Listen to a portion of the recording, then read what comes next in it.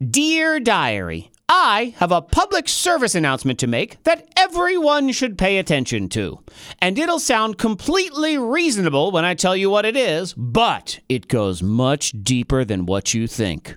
Avoid sticky things. And yes, that sounds simple, because who in their right mind wants to have gross, sticky hands? Well, I mean, who in their right mind over the age of 7 wants that? Kids, for some reason, have no problem walking around with hands that feel like 2 pieces of flypaper. But Diary, that's not the kind of sticky I'm talking about. Yes, you can absolutely avoid those sticky things, but you need to also avoid the lies and fraudulent claims of the other sticky world.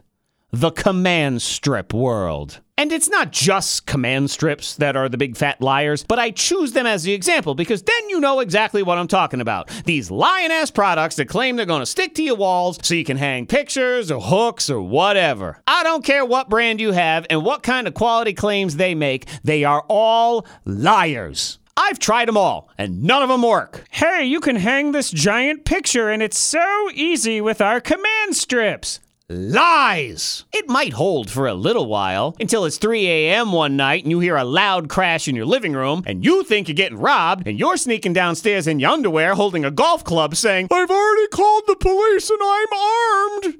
Oh, but fear not, underpants dork. There's no intruder. Just your lousy command strip no longer commanding anything and letting your picture crash to the floor. Useless. Trust me, I want these things to work. I don't want to be driving a bunch of nails into my wall. But you know what else happens when you drive nails into the wall? They stay in the wall. Not these sticky bobo contraptions. And it only gets worse. I saw some ad online the other day to download this app that would let you select your Instagram pictures. And they would send them to you on these cool-looking tiles. And you could simply take them out of the box, peel the little sticky tape off the back, and then stick them right to your wall.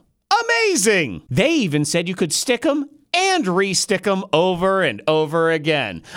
Amazing! If it wasn't a big, fat lie. And no, I don't own any of those things, but I don't need to know that they're going to be cheaply made, come from some wacky country where the shipping takes 9 months to actually show up at your house, and then they ain't gonna stick to nothing when you try to hang them on your wall. Hey, look, this is so neat. I put like 12 of them on my wall. Sure, until the next morning when 4 of them are on the floor and 2 more are already hanging sideways.